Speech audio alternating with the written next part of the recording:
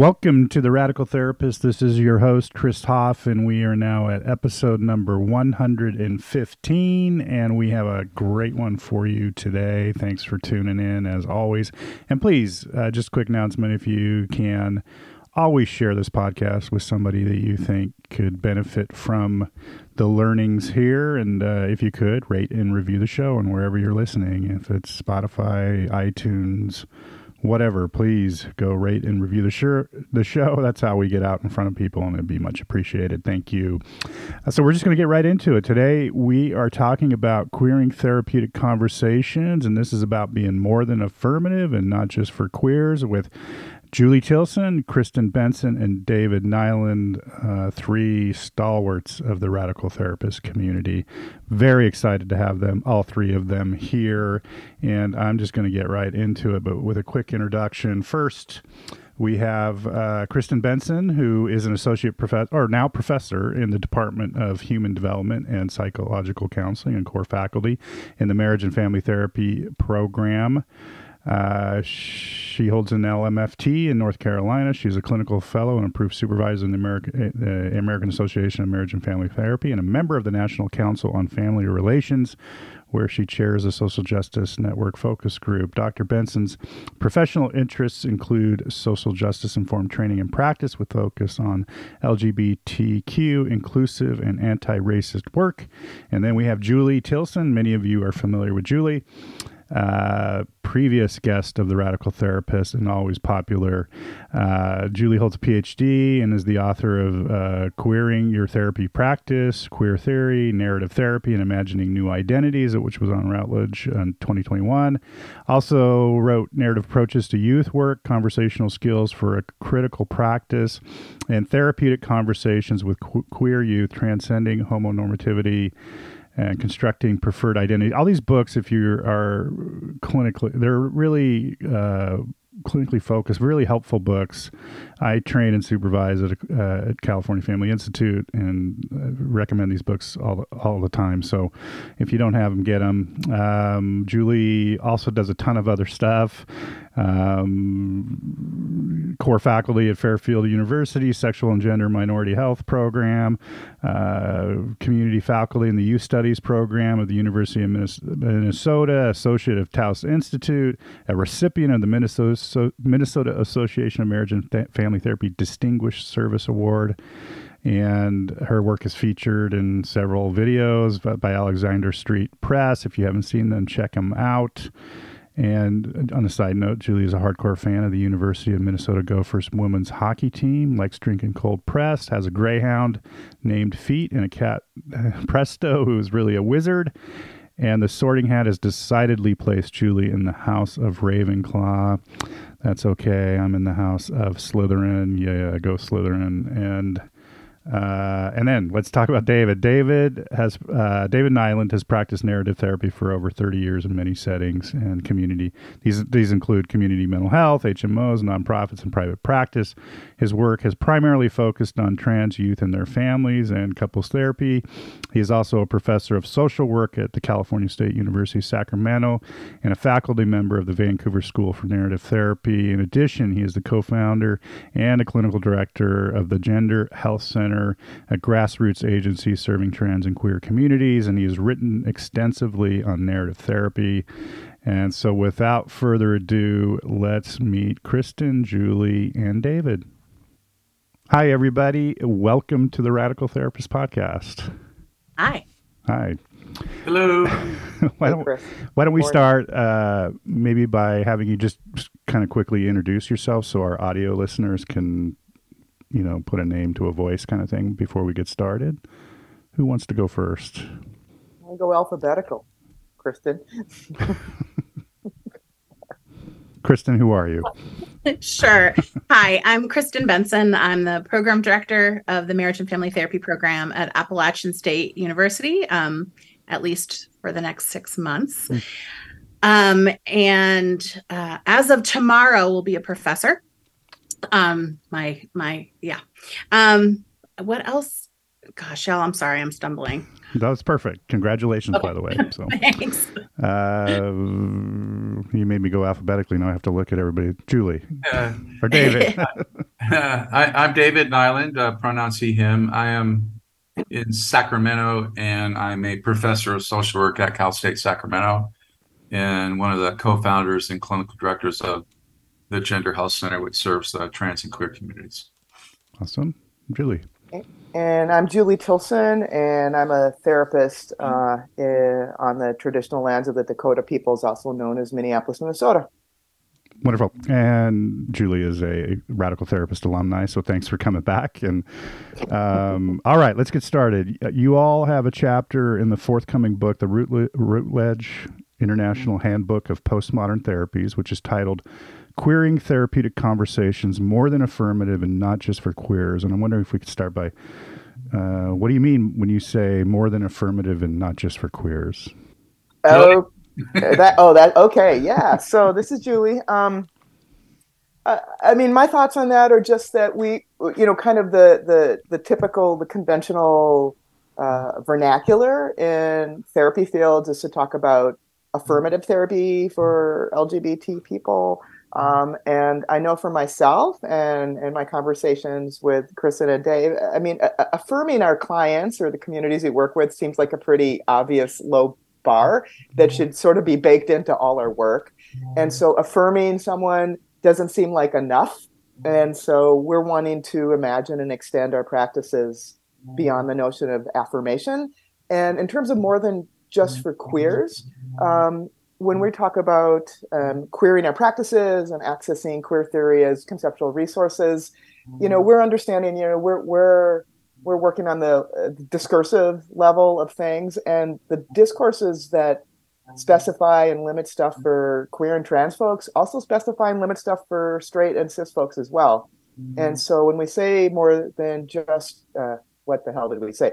More than queer, whatever not that just is. For queers, not just for queers. Not just for queers. Thank you. I'm in that space where I've either had too much coffee or not quite enough. So when we say not just for queers, we're acknowledging that we're wanting to use the conceptual resources and the practices that we're talking about in this chapter for all folks, because all folks are embedded within these discursive and limiting systems of gender, sexuality, kinship structures, identity, things like that. Awesome. Yeah, wonderful. Okay, you write that some of the key, you kind of start the chapter by writing that some of the key considerations for queer theory that organize your work around include several ideas, but, feminist and constructionist accounts of gender that denaturalize gender and examine the ways in which power operates within discourses of gender, interrogation of normativity and honoring non-normative and non-normative practices, disrupting binary specifications of all kinds, not just those that involve gender and sexuality, resisting bioessentialism. I'm wondering if you could say more about these ideas that inform your work. That's a lot. Yeah, no, sorry, it's a big question. I'll start with, situating myself as a white cis straight male, that queer theory can really be an important and meaningful and maybe essential conceptual and ethical frame to work, both as a therapist, as a supervisor, as a teacher, and also as a citizen. But I want to be mindful that I could appropriate queer theory and benefit from its academic appeal, I guess, without really acknowledging the material power differences. So, I think that's important. But I like how queer theory moves beyond just gender and sexuality. I think that's one of the key points in the chapter is it can be used both in supervision training, also in therapy, to unpack binaries that are taken for granted in our field, like functional, dysfunctional. There's so many, but I think that can help. The queer theory has a framework and a vocabulary for unpacking binaries, not just gender and sexuality, include that, but many other taken for granted discourses, both in therapeutic practice, but just in general. Yeah, life in general. Right.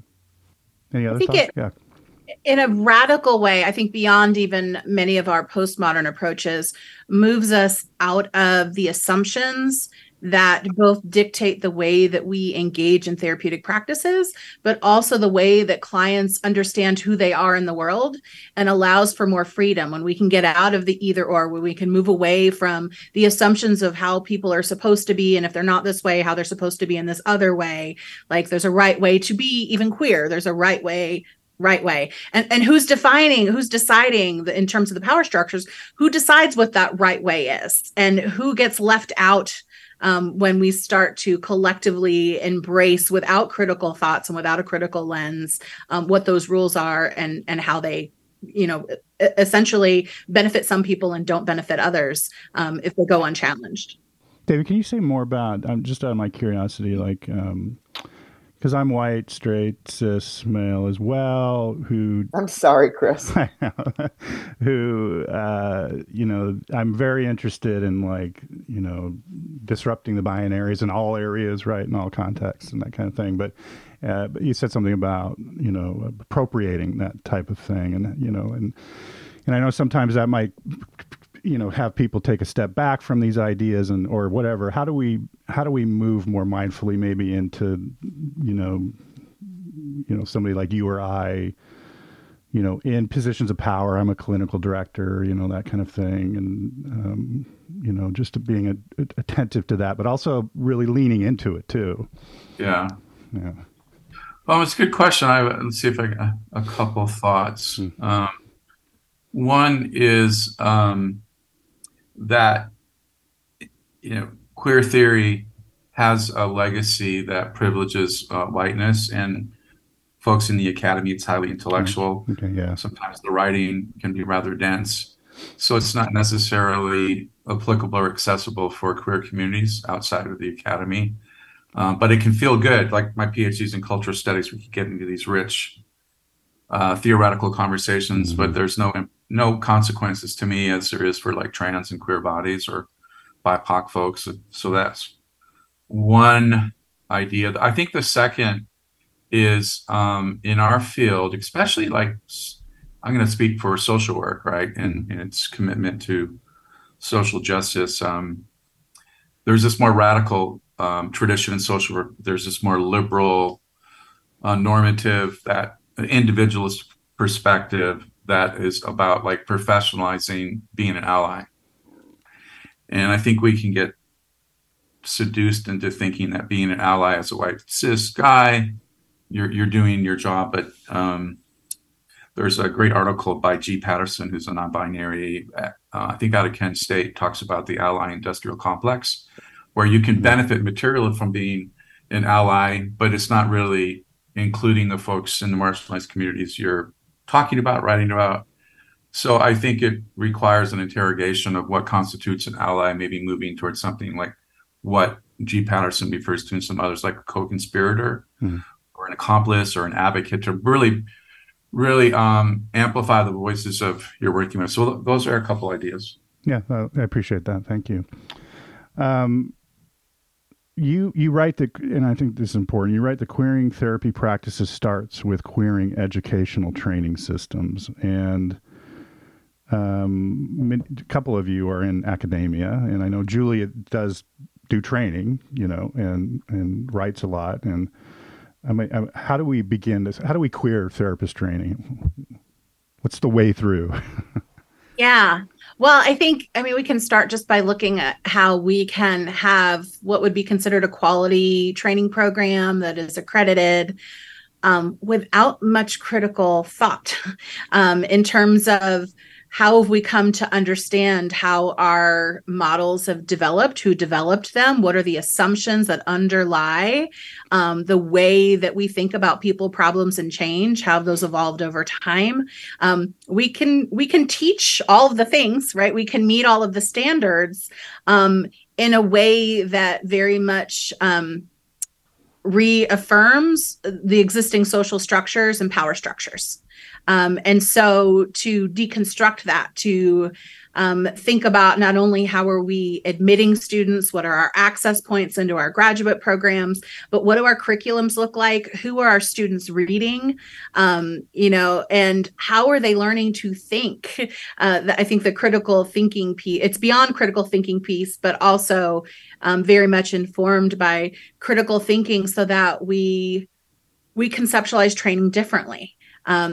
We can very easily maintain a monolithic population of clinicians, and we are fairly monolithic currently. Because if we think about even where like the location of our training programs, they tend to be at predominantly white institutions, many of which are in kind of rural areas. The access points in terms of the cost of education right now, what are the standards to which we admit people into training programs? So we can keep talking about wanting to change the way our practices as clinicians, our population as clinicians. But if we don't change the way we think about training from the point that students are recruited, admitted, trained, practicing, interning, if we don't think about all of those pieces through a deconstructed lens, we're going to continue to do more of the same. And quite frankly, we have a pretty problematic history, right? I mean, psychology in general, mental health treatment in general, the very people that we are writing about and supporting, and some of us are part of the community, have not always had a great time working in our profession with professionals. So I think it's queering training programs, for me as a program director, means positioning myself differently in terms of accountability, and taking responsibility for what are the underlying messages of what we're training, how we're training, how students are positioned, what kind of voice they have in training programs. I could kind of ramble on, so I don't know where I might cut myself off and maybe invite Julie or Dave to jump in there. But I think my final point that I'll say before inviting someone else is, when I think about the classes, when I'm in a classroom setting, how do I think about the learners that are in that room? How am I paying attention to the power structures in academia itself, how that plays out in the classroom, how that frames and shapes the way people participate, who gets to participate, who gets to have voice, who doesn't have voice, what goes unspoken? All of those things become points of inquiry. And I think that's a very different way than, if we think about Paulo Freire's work, like in the critical lens he brought to education, where we assume students are empty vessels, we're going to teach them the things, and then they can go out and do the work. Like it holds us to a different place in terms of accountability and inquiry. Yeah. So I think that whatever, sort of a foundational concept and aspiration, I think that the three of us bring to how we operationalize queer theory is this notion of interrogating power and, asking what's not, inquiring where inquiry hasn't happened before, or about things that haven't happened before. So, Chris, whether you're asking, like in this case, about training in particular, when we're going to get more into practice, or supervision, so it's this fundamental piece where we start, as Kristen was saying, about inquiring around power. And so, as Kristen, as you were talking, I was thinking about, it was 2015 when, Dulwich brought me out to Adelaide to teach a bit of some of these ideas in their program. And, they have a partnership with the University of Melbourne,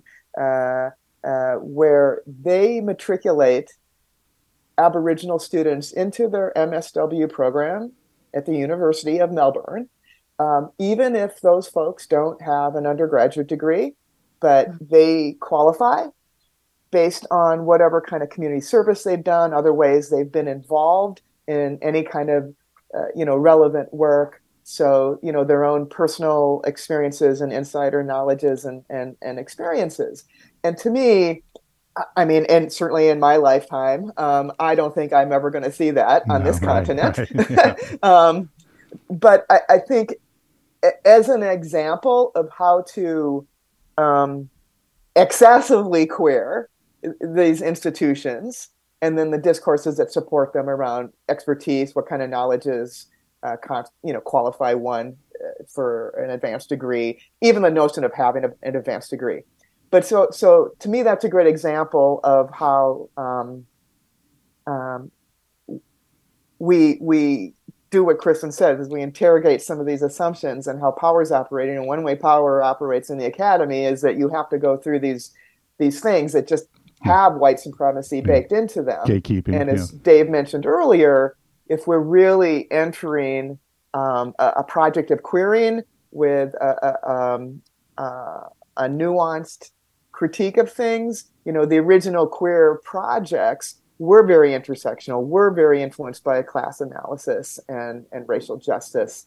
And so I think that's, as we go close in to ideas of training, we also back up what are some of these fundamental bits of queer theory that we're trying to bring to life. I would add the piece around, and I'm speaking from social work, but I think it's very similar to other disciplines that Kristen and Julie teach. There is a commitment to, like in social work, like core competencies or learning objectives that are very heteronormative, uncritiqued, and you're only supposed to teach certain, quote, evidence-based models or theories. And so it might mean querying that by integrating other disciplines, other ideas, other practices that tend to be marginalized in the academy, like including queer theory, but all the theories that are like outlawed in Florida and other places, like critical race theory and so forth. So it might mean using one's privilege as an academic to bring forth traditions, radical traditions, and to really deconstruct what constitutes knowledge. That's great. Thank you. Okay, moving into practice, you write that therapies are welcoming and affirming of LGBTQ people and inclusive, but inclusive therapeutic practices are not always queer. And I'm wondering if you could say more about that. Kristen, go for it. That's one of your handles. Yeah, well, I think we can be welcoming and friendly in our practices to queer and trans people without bringing a critical lens to the work that we're doing. I think it alludes to some of what you and Dave were just talking about, when we're not paying attention to our own positionality, who we represent, what that means for a client. That we can be very welcoming and say, hey, I support gender affirming care, and I support same-sex marriage, and a clinician can believe all of those things and say, hey, I work with queer couples, but they can also in their practice reaffirm all of those normative social power structures, right? So you can be welcoming without being like engaging in a critical queer practice in terms of, and we're back to that kind of point of inquiry and investigating and deconstructing. So I think to me, that's also very adjacent to the notion of affirming. It's like someone can show up to cognitive behavioral therapy or Bowenian therapy and be affirmed as a lesbian or as a trans person, but baked into those approaches are very normative ideas, uncritiqued of, functioning, health, kinship structures, things like this. Yeah. And those are all super politicized ideas. Health is a very politicized idea that I don't know how to define it. No one really does. Functioning, kinship structures. And so to me, it's to just add on to what Kristen said, it's very attached to that notion of affirming, which is a low bar, and you can be welcome, but it isn't necessarily queer. Yeah. And as a supervisor, I do have that experience of of having to work with folks that consider themselves affirming, but not so critical, and that's and so that's one of our challenges, I think, as educators and supervisors and et cetera. So yeah. And I think one of the big questions that I think is so important to consistently ask students and trainees is, how do they benefit from these systems? So, we can be welcoming to a trans person, but we don't necessarily always want to interrogate for ourselves as cis people how we benefit from the system that exploits or leaves out other people. And so when I talk about, I've referenced accountability practices, that's part of those accountability practices. So bringing that into the work that we're doing in a very intentional way, I think is what really kind of sets queering your practice apart from like affirmative practices, as Julie was mentioning. I do want to state also that I can't escape those practices. It's in the air and water we breathe, right? So, absolutely. We've all been socialized into so them. It's like having conversations with folks like you and like continuing to try, that's the work that has to be done over and over again, right? Yeah. Well, and I think what you're speaking to is so relevant that also what you're alluding to is more accountability practice. You don't show up to the training and become enlightened and now you're good. This is an everyday intentional conscious, and conscience, I guess, practice that we have to be intentional about. And, as a trainer, I'm also wanting to encourage the people I'm working with to be accountable in their everyday practices too. I think anytime we think we've gotten it, we need to hang up the hat because there's always work to be done. I would just add, I really like the way that was language. That was you, Kristen, about it's inclusive, but queer is not, always inclusive. I think the inclusivity and affirming discourses only go so far. I mean, it's what Julie and Kristen are saying, and it makes me think of Dean Spade's work in his book Normal Life that critiques like equality and rights discourses, that it's still situated within the current dominant social structures, and we need more of a transformational radical potential. And I think like it might mean, in addition to doing gender affirming care within the healthcare system and mental health care system currently, but it also might mean, really challenging, our healthcare system in general that requires trans folks to even have to see a therapist. So it's looking at a both and doing the work as it currently exists and trying to be covert and subversive in some ways, but also simultaneously really standing back and looking at these systems that just reinforce dominance and not really looking at like Christofascism or neoliberalism, how that's seeping in. That equality discourses and affirmation discourses can be appropriated by both neo-fascist and neoliberal. Yeah. And Dave, I'd piggyback on what you were saying, like in terms of gender care for trans folks. To me, it's not only about removing the gatekeeping, of any kind of letters and that crap, but it's also just sort of deinstitutionalizing transgender medicine. It's like, free hormones, surgeries, whatever. It should just be there. And so to me, that would be the extension of that. As some people say, we shouldn't have to have gatekeeping, a mental health letter for particular procedures, but there's still this idea of trans healthcare being situated in the institution, institutionalized medicine. And this is a bit off topic, but just I think it's important to extend that idea of critiquing those institutions, and that's part of moving from affirming or friendly to transformational. Queer. Yeah, and a transformational approach, right? Yeah. Awesome. Okay. You also write that narrative therapy and many other postmodern approaches are queering therapeutic practice. Can you say more about that? I guess I just say that as compared to,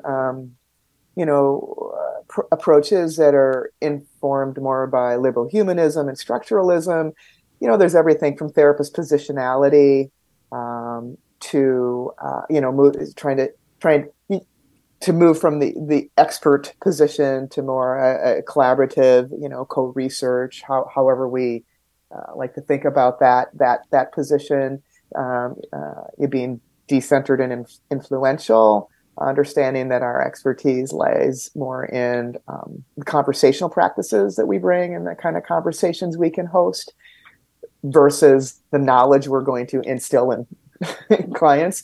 So there's therapist positionality, there's bringing, narrative, traditionally, at least as I've been taught and practice it, is intentionally and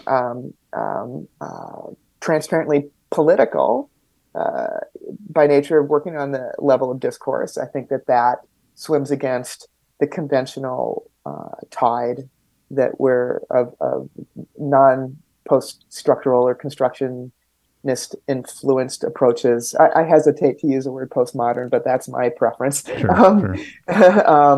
So those sorts of things bring in curiosity, some of the collective practices that many of us try to use. Mm-hmm. Those come to mind in terms of the ways that I think that narrative approaches are, in a sense, a queering, a going against the grain of conventional approaches that are influenced by more modernist ideas. Alongside what Julie said is, although narrative therapy, like most models that are taught in the academy and in our licensing boards, etc., it was developed by white cis men. Mm-hmm.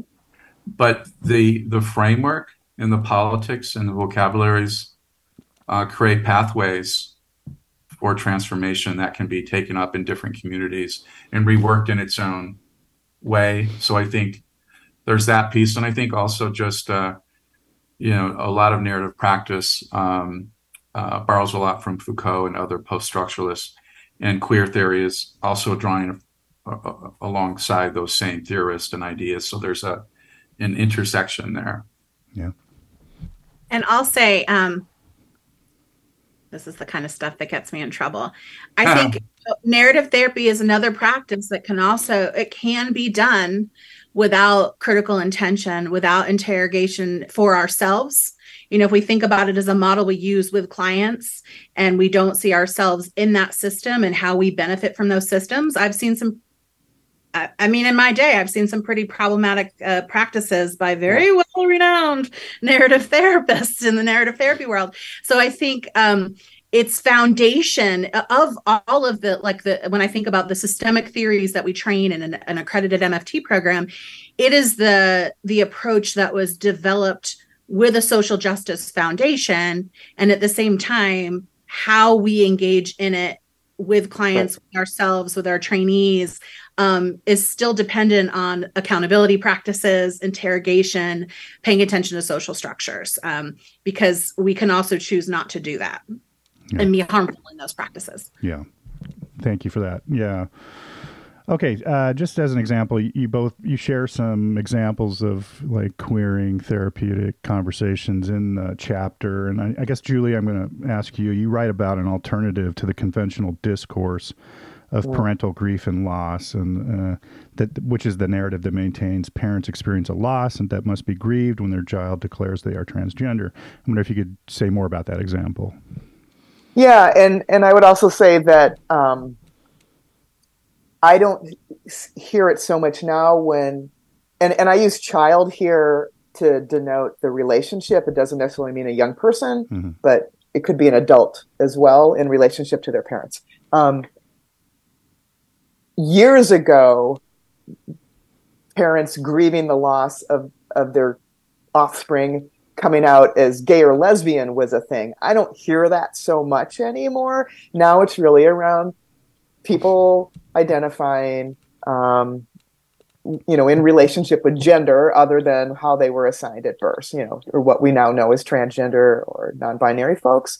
And so it makes perfect sense to me that what has been available to parents is this idea of grieving and loss, because they haven't been prepared to imagine a world where people make relationships with our system of gender and what's available in that system. They haven't been prepared for what we call transgender people, when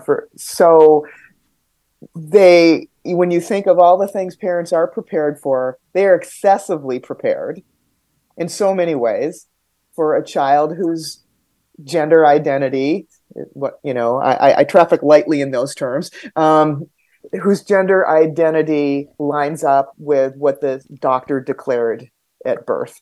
And so parents, I do believe, they experience grief or loss or all these sorts of things, because discursively they've been prepared for that. The problem with that, and if we see so many therapists who, are pretty literate and supportive of trans folks, jump right into this modernist, liberal, humanist idea of grief and loss as a necessary thing for parents to do before they can support and embrace their child. And I think therapists do that because we're suckers for feelings. We tend to, in modernist approaches for sure, really privilege feelings, right? I mean, all four of us could go on forever about the history of that. And so I'm trying to find a way to acknowledge and validate and support parents without centering them, because it's very much a centering of the parents. It's very much centering cis normativity. It creates, I think I wrote something like, at a time that should be a celebration of life, when trans folks are coming into some clarity and hopefulness about who they are, it becomes an elegy of death rather than a celebration of life. No one has died. No one has been disappeared. But it's the loss of an idea of who they were, because parents were set up with that. I've seen too many times, particularly young people, but trans adults as well, kind of delay coming out to their parents, because they know they'll go through that. It ends up often centering parents' feelings, and then trans folks are attending to that rather than attending to what they may need. And I think it also, it's a way of obfuscating the gendered systems that everybody's influenced by. So, uncritically accepting that parents have to grieve a loss just kind of, it creates the smokes and mirrors. It's an obfuscation of cisnormativity and the gender binary. So I'm interested in finding some ways that allow parents to acknowledge those feelings, but then situate those feelings in the discourse. And so for me as a narrative therapist, I understand feelings or reactions as responses to things. They're not something located in people. So I'm, using double listening. I'm engaging in the absent but implicit, and wanting to tap into, what it is that parents, how they want to show up for people. So I do what I call parent mission interviews, and most, rarely once parents start talking about their intentions or aspirations as parents, rarely does it have anything to require parenting a particular gendered child. When I ask them what they value, appreciate, or admire about their kids, rarely it's, well, they're straight and cis. It's ways of being in the world, knowledges their kids have that may be gendered in our world, that, they're very kind and big-hearted. That may be gendered female, but it doesn't require a female identification to be tender and kind-hearted. So those are that's the critique and some of the intentions I have in trying to engage parents in a different kind of conversation. Kristen has done a lot of thinking and talking, and frankly has gotten in a little bit of trouble, I think, speaking out sometimes about this. So I don't know if there's something I missed or something you'd want to put a better point on. No, and I'm sorry, I got kicked out of Zoom for a moment, so I missed a little bit of what you said. But what I would add, and hopefully you haven't already said this, is I also just think about in practice, at a point in time where a child, adult or young, however old they are, has either been found out or disclosed who they are in the world. I think, isn't that a moment of celebration? And, at a point where they are potentially experiencing a sense of liberation and freedom, to treat that like it's something to be grieved, like it's equivalent to a death. And I think about, when we do that, as much as I share all of the sentiments that Julie shared in regards to wanting to support parents and hearing what this is like for them, given the discourse that they are socialized in and the what they have available to them. I also think about, who are we centering in those conversations? Who is most vulnerable? And I mean, we can go on about the vulnerability, particularly of trans youth. And so when we think about who's vulnerable in that system and whose experience we're centering, we're a little off when we really embrace that grief narrative in terms of who needs the support and who do I want to see survive? It positions it for me. It positions the conversation a little bit differently. While I still certainly want to be compassionate with parents and hear what's happening for them, that's the question I oftentimes will pose to students. Who are we centering in this? Right. The final thing that I'd like to add, if that's okay, and this I think it pushes the envelope a bit. It's a further querying. Is that there's plenty of folks, therapists, parents, who say, they're very supportive. They're down at the legislators. They're doing all these things. Yet there's implied, if not explicitly stated, a notion that being trans is, so to speak, not a preferred outcome. And I would say, particularly at this political moment, without a full-chested being trans is absolutely good and valued and cherished and desired. It's a compromised kind of support. I've heard plenty of parents, the ones that are, marching in pride, that are at their legislators saying, I wouldn't wish this on anyone. And to me, what I'm hoping you're not wishing is, this oppressive gender system that does so much violence and harm to particular people, especially trans people. But I know what they're meaning. Well, I love my trans kid, but I wouldn't wish this on anyone. And that's not where the energy needs to go. And so we have to, with our full chest, say, yeah, being trans is good. And I would welcome that in myself or anyone or anybody's kid. And if you're not able to do that, I invite you to, go sit down with your beer or your coffee and think a little bit more before you sit in front of trans people and say that you're there to help. Okay. Thank you for that. And thank you for that great example of queering therapeutic practice. Appreciate it. And you brought up legislation. I live in a city that the city council just banned the pride flag, is going after the library. And you're seeing what David described as Christo-fascist inroads into school boards like this. It's just, I don't know what to say. Anyway, but my question are, what are the ways that we can counter the continual wave of Christo-fascist legislation and violence that attempts to eliminate queer and trans people? Do you have any thoughts about? I know that's a big question, but yeah, right. That's exactly what we said to each other when we read your questions. Like, well, that's big.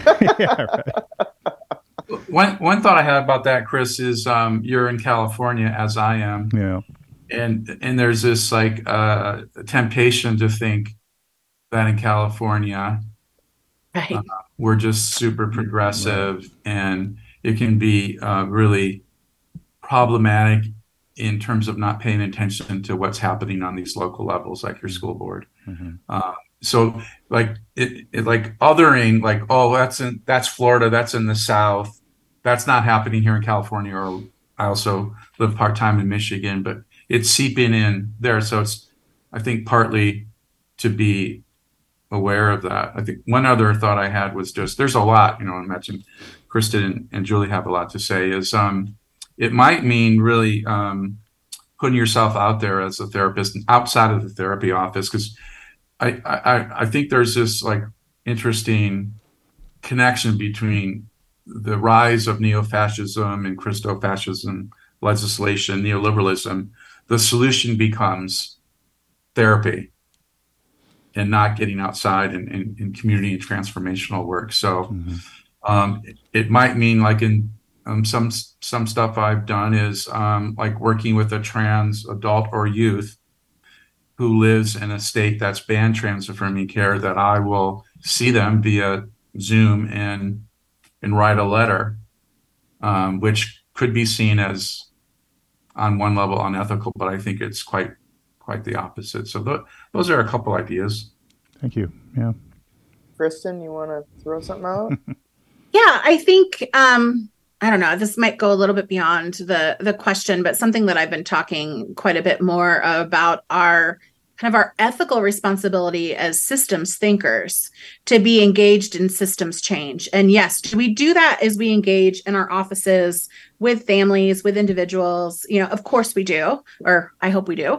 But also there's so much, I mean, if I am benefiting from the systems that are the reason that folks are showing up in my office, I feel like I have a responsibility to be working to change those systems, not with the gaze of my clients even there, but that I have some responsibility to be showing up in a variety of ways. And we all have different ways that we want to, that we might be comfortable or able to show up.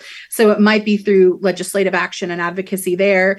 It might be showing up and handing out water at a protest. It's being in community with the people who are most vulnerable, listening to what their needs are and working to do that work in community and in relationship outside of what I'm doing in my therapy room. That resistance doesn't start and end when, the clock starts for our 50-minute hour.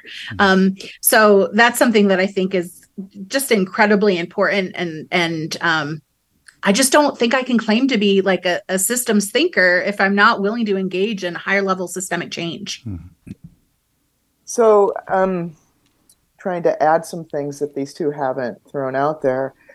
I do a variation on the theme, Harleen Anderson's theme of slow down to hurry up, and I say go small to go big, and so some of that starts in our offices with some of the querying practices, and particularly the practices of accountability and interrogation of our own complicity and benefit of some of the institutions and discourses that are harmful and can make way for crystal fascism. And also there's this blurry line between neoliberalism and fascism that I think we're all kind of seeing how we're riding that right now. So some of the go small to go big is, I think, my invitation to therapists is to really try to engage it in addition to outside of the office stuff like Kristen and Dave are talking about, is in your office. What are some collective practices you can start doing more of? I always tell people my job's to get out of your life. And part of the way I facilitate that is to make sure they have other people. Yeah. And I think lots of people are, Dave at least alluded to this. I think people are showing up in therapy somewhat disbelonged or disconnected. And I'm really concerned about continuing to do therapy, particularly with an individual, not a relationship.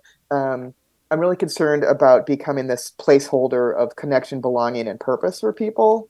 And so I think about how can I help people get connected in the community, because to me, that is a go small to go big act of resistance to fascism, because divided is how we fall, and they really want to faction us off. And we see that in how cisgender gay and lesbians are now like going, maybe to trans folks, do we really? Should we slow this down? And I'm like, there's nowhere in our history and queer history where trans people are not actually, what we now call trans people, aren't centered. And in fact, and this is a whole other can of worms, the division between gender and sexuality, there's really nowhere in our history. So to me, those are a couple things I think about. I also think about that being at your legislature and doing those things is important, but to remember that legislation and civil rights, these are harm reduction practices. They are not transformational. We are not going to vote someone in that's going to fucking save us, or trans people. I mean, it just hasn't ever happened. It's not going to happen. There's a million reasons. And so, I encourage people to, Dave referenced Dean Spade speaks really well to this. Chase Strangio, the ACLU lawyer, speaks really well to this. Jules Gill Peterson, who is a Black trans scholar. She's a historian of childhood. She speaks really well to this. So it's a both and.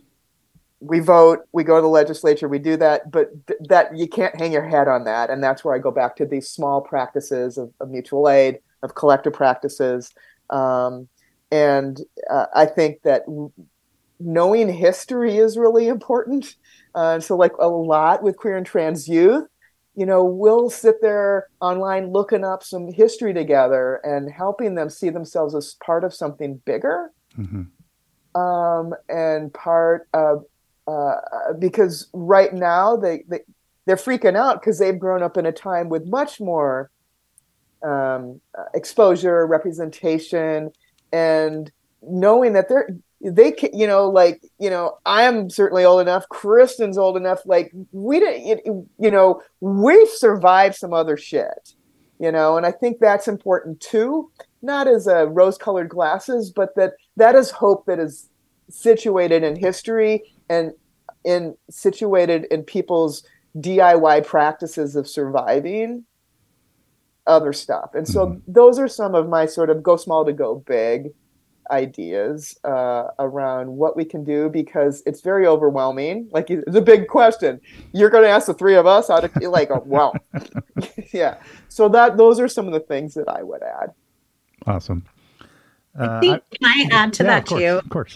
I think resistance is important, and sometimes that also means like if we are really going to show up in a way to resist this elimination of queer and trans people. I appreciate that you use that word, because I think, a bathroom bill, it's about eliminating people. If you cannot go out and have a place to pee, you can't exist in our society. I mean, you have to stay home, right? I mean, so I'm taking students on a study abroad in a little over a week to Berlin. And so we've been talking about Hirschfeld's work in sex research in Germany, and how his offices were raided by the Nazi regime, which created the pink lists and the Holocaust.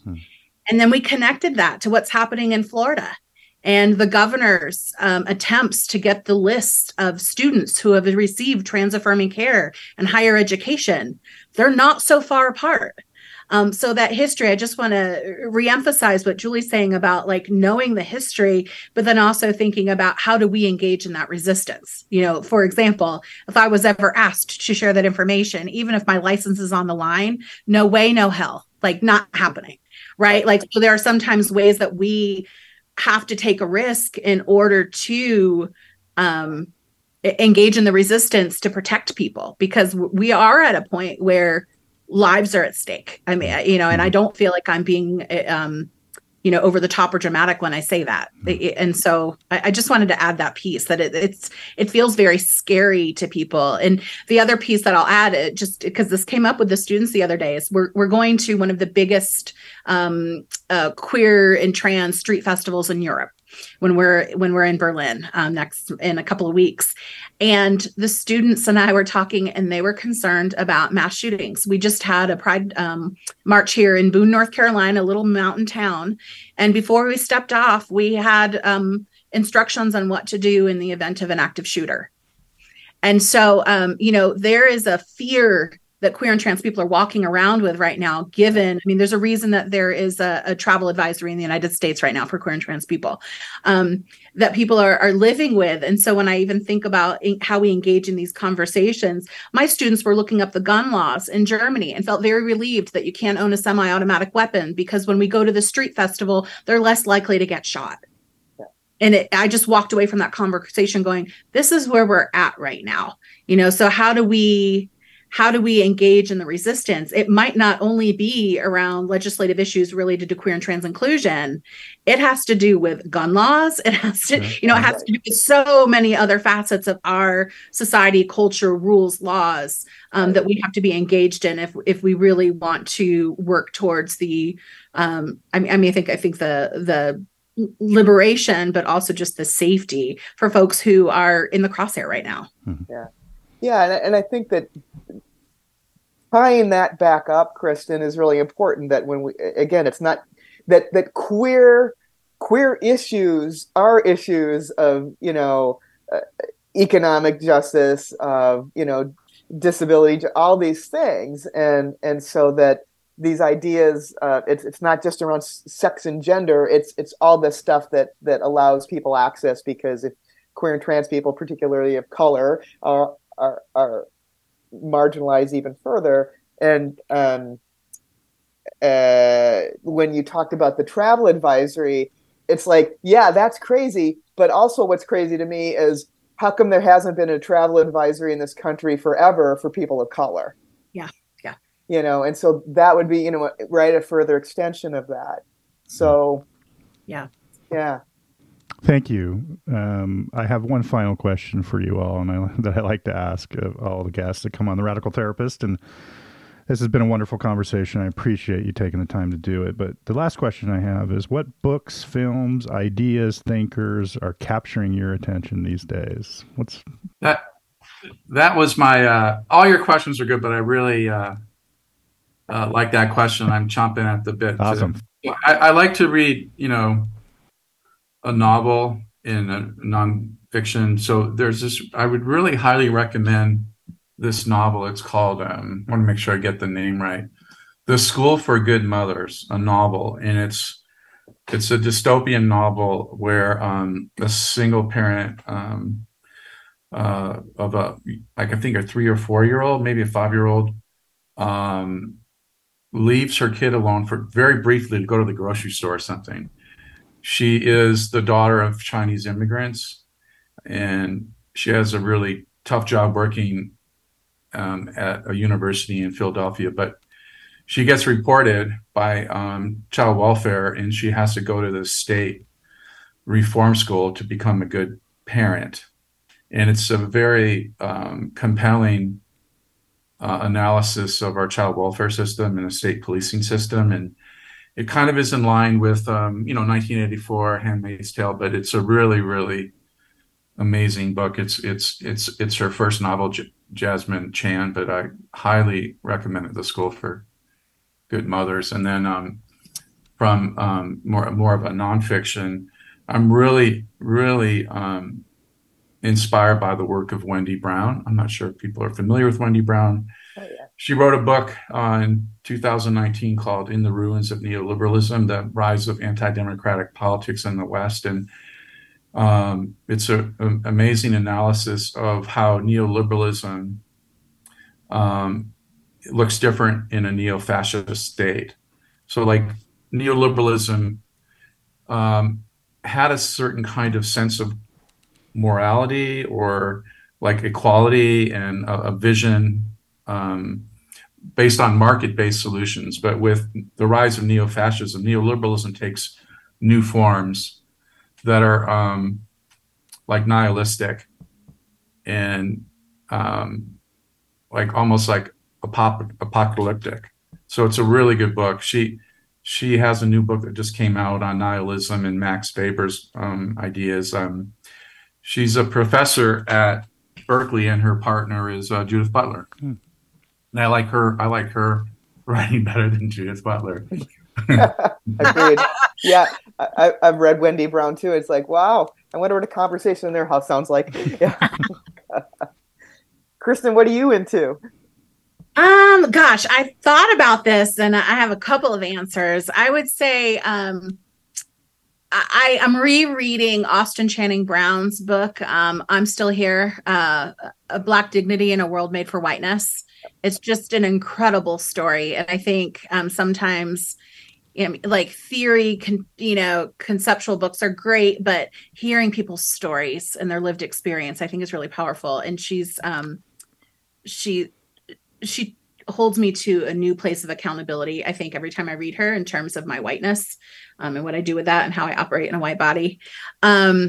So her and along with her, the first time I actually heard her speak was at a white Christian conference. So I also, Nadia Bolz-Weber is such an incredible thinker because I think about the relationship between the work that we do and traditional notions of Christianity. And there's so many different ways to be Christian. And that is oftentimes the barrier, the reason that people use to not queer practice, to not engage, to not support certain kinds of people. And so to to read and listen to these like really incredible thinkers about how they've conceptualized and challenged their own relationship with God and faith communities is just powerful and moving to me. And it's just, I don't know, resource isn't the right word, but it's like a different kind of resource. So, yeah. And then I think the thing that like this week has really, well, I'm in North Carolina, so I'm trying to just kind of navigate what's been happening here this week in terms of legislative action.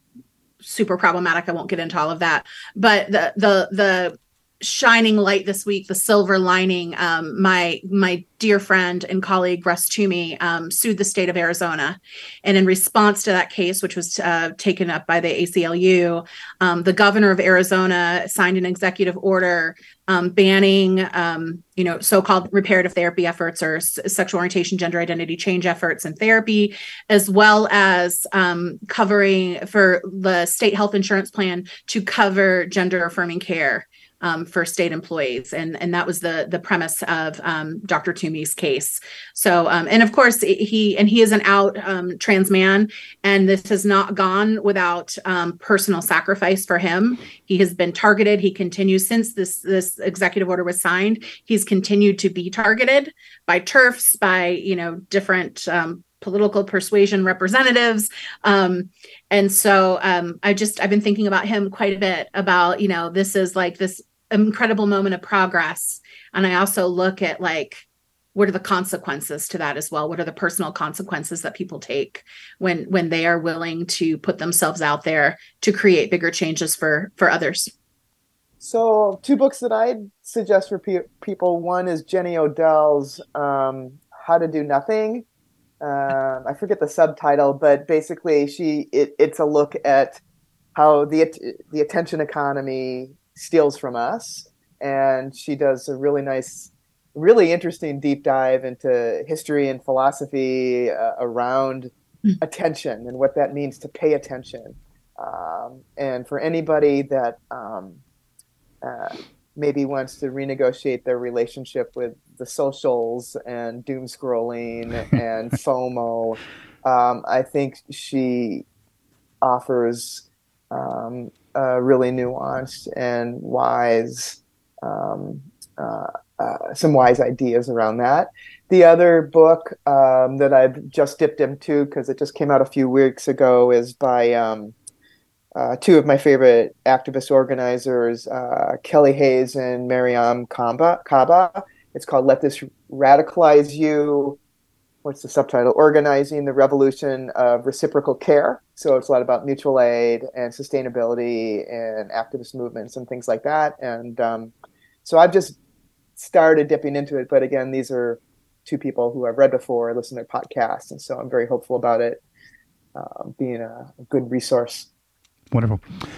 I lied. One final question. How do people find you all? What's the easiest way if people want to reach out to you to get in touch with you? Well, if someone wants to send me a cup of coffee. Yeah, so I'm at Julie at 2, the digit, not the word, 2 stories, stories.com, or my website is 2stories.com. That's probably a fine way to find me. Great. Kristen or David? Kristen? Yeah, I'm pretty easy to find. Just Kristen, Kristen, Benson. If you get onto the Google machine, currently I'm at Appalachian State. Starting in January, I will be at Virginia Tech. So, but I'm easily Googleable these days. So I look forward to hearing from anyone. I think probably the best is my email through Sacramento State, DK Nylund, NYLUND at csus.edu. Awesome. And you'll be at the big Narrative Therapy Conference in Vancouver, David? Yeah, I will be. Okay. For people that are interested. Yeah. All right. Thank you, everybody. This has been wonderful. I appreciate you taking the time and sharing with us. And just thank you. Thank you. Thanks, Chris. Thanks for having us. I'll also point out we're all wearing T-shirts that kind of represent. I don't know. Yeah. So if you're just listening, come to the YouTube channel and come see the shirts everybody's wearing. It's awesome. Thank you. All right. Thank you. Yeah. Take care, everybody. All right, that's our show. And as always, thanks for listening. And please come find The Radical Therapist on Instagram at The Radical Therapist on Instagram. And The Radical Therapist also has a Facebook page, so come check that out. Come join the page. And like I said earlier, please, if you could, rate and review the show wherever you're listening to it from. And please share. Please spread the word. Please get this important learnings out there to the therapeutic community and beyond. That'd be much appreciated. So, as always, thanks for listening. I'm Chris Hoff, and I really appreciate it. Peace.